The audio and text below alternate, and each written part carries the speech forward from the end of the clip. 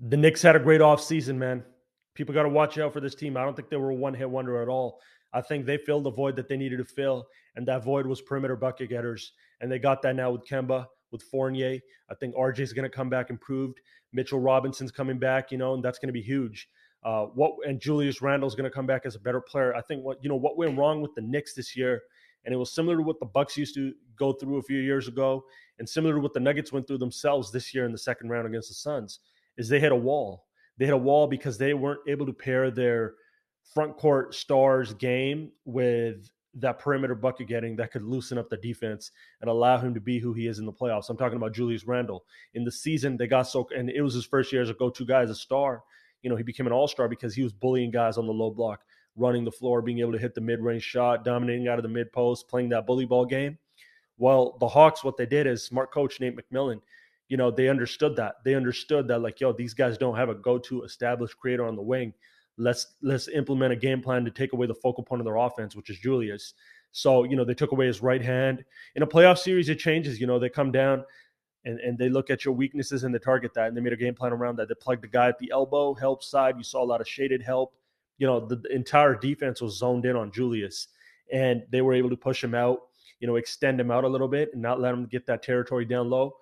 And it changed the entire game for the Knicks. Luckily for them, they remained somewhat competitive because Derrick Rose, being elite at what he does, who's trying to conserve himself and play the long game, he said, all right, fuck it, I'm going to just go all out. And he unleashed everything. So he was able to put up like 22, 25-point games, and it's like that changed everything, became their go-to guy in that series and made it somewhat competitive.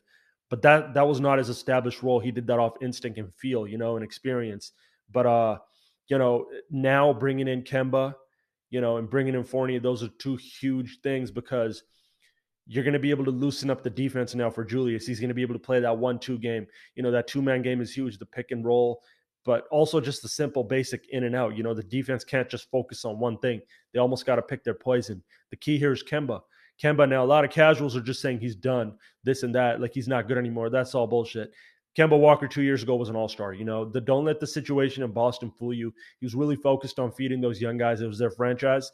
But right here in New York, at home, at MSG, it's going to be crazy to see.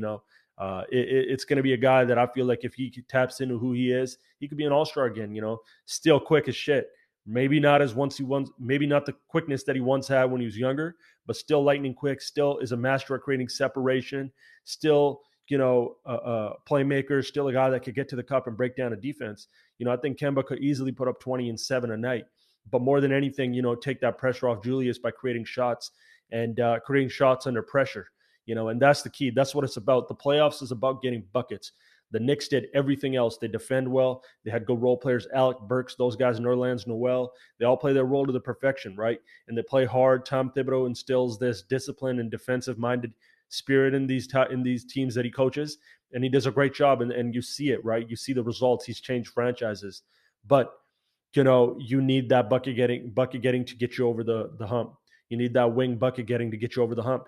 And Evan Fournier, a lot of you saw him for the first time this year, really, and you saw what it's about, going up against USA and playing his game. The guy's a 3-level scorer. The guy's a confident scorer. The guy has attack first mentality. And, on this stage, I think he's not going to be afraid of anything. Again, this is a legend in his country for what he does. He's been putting up 16, 17, 18 a game for a few years now in the NBA, right? 4 or 5 years consistently. But, he's another guy. He's not afraid to take and make big shots. He's straight down to business scorer. It's not too flashy. The guy's a pure scorer. He'll go off for 25 on any given night, via creation, pull-ups and transition threes. And, he's crafty.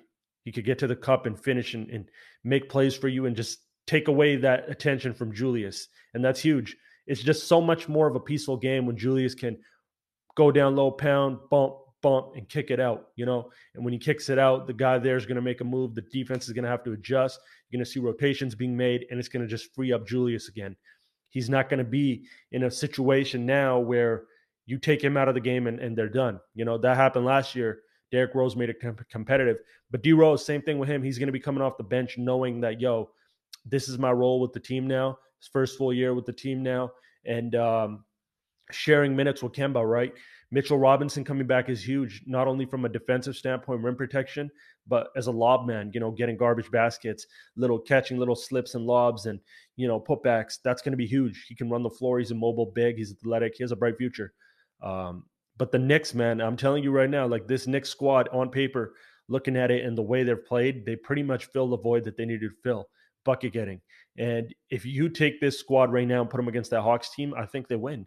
If not win, they definitely put up a better fight. And look for them to establish their territory early in the season.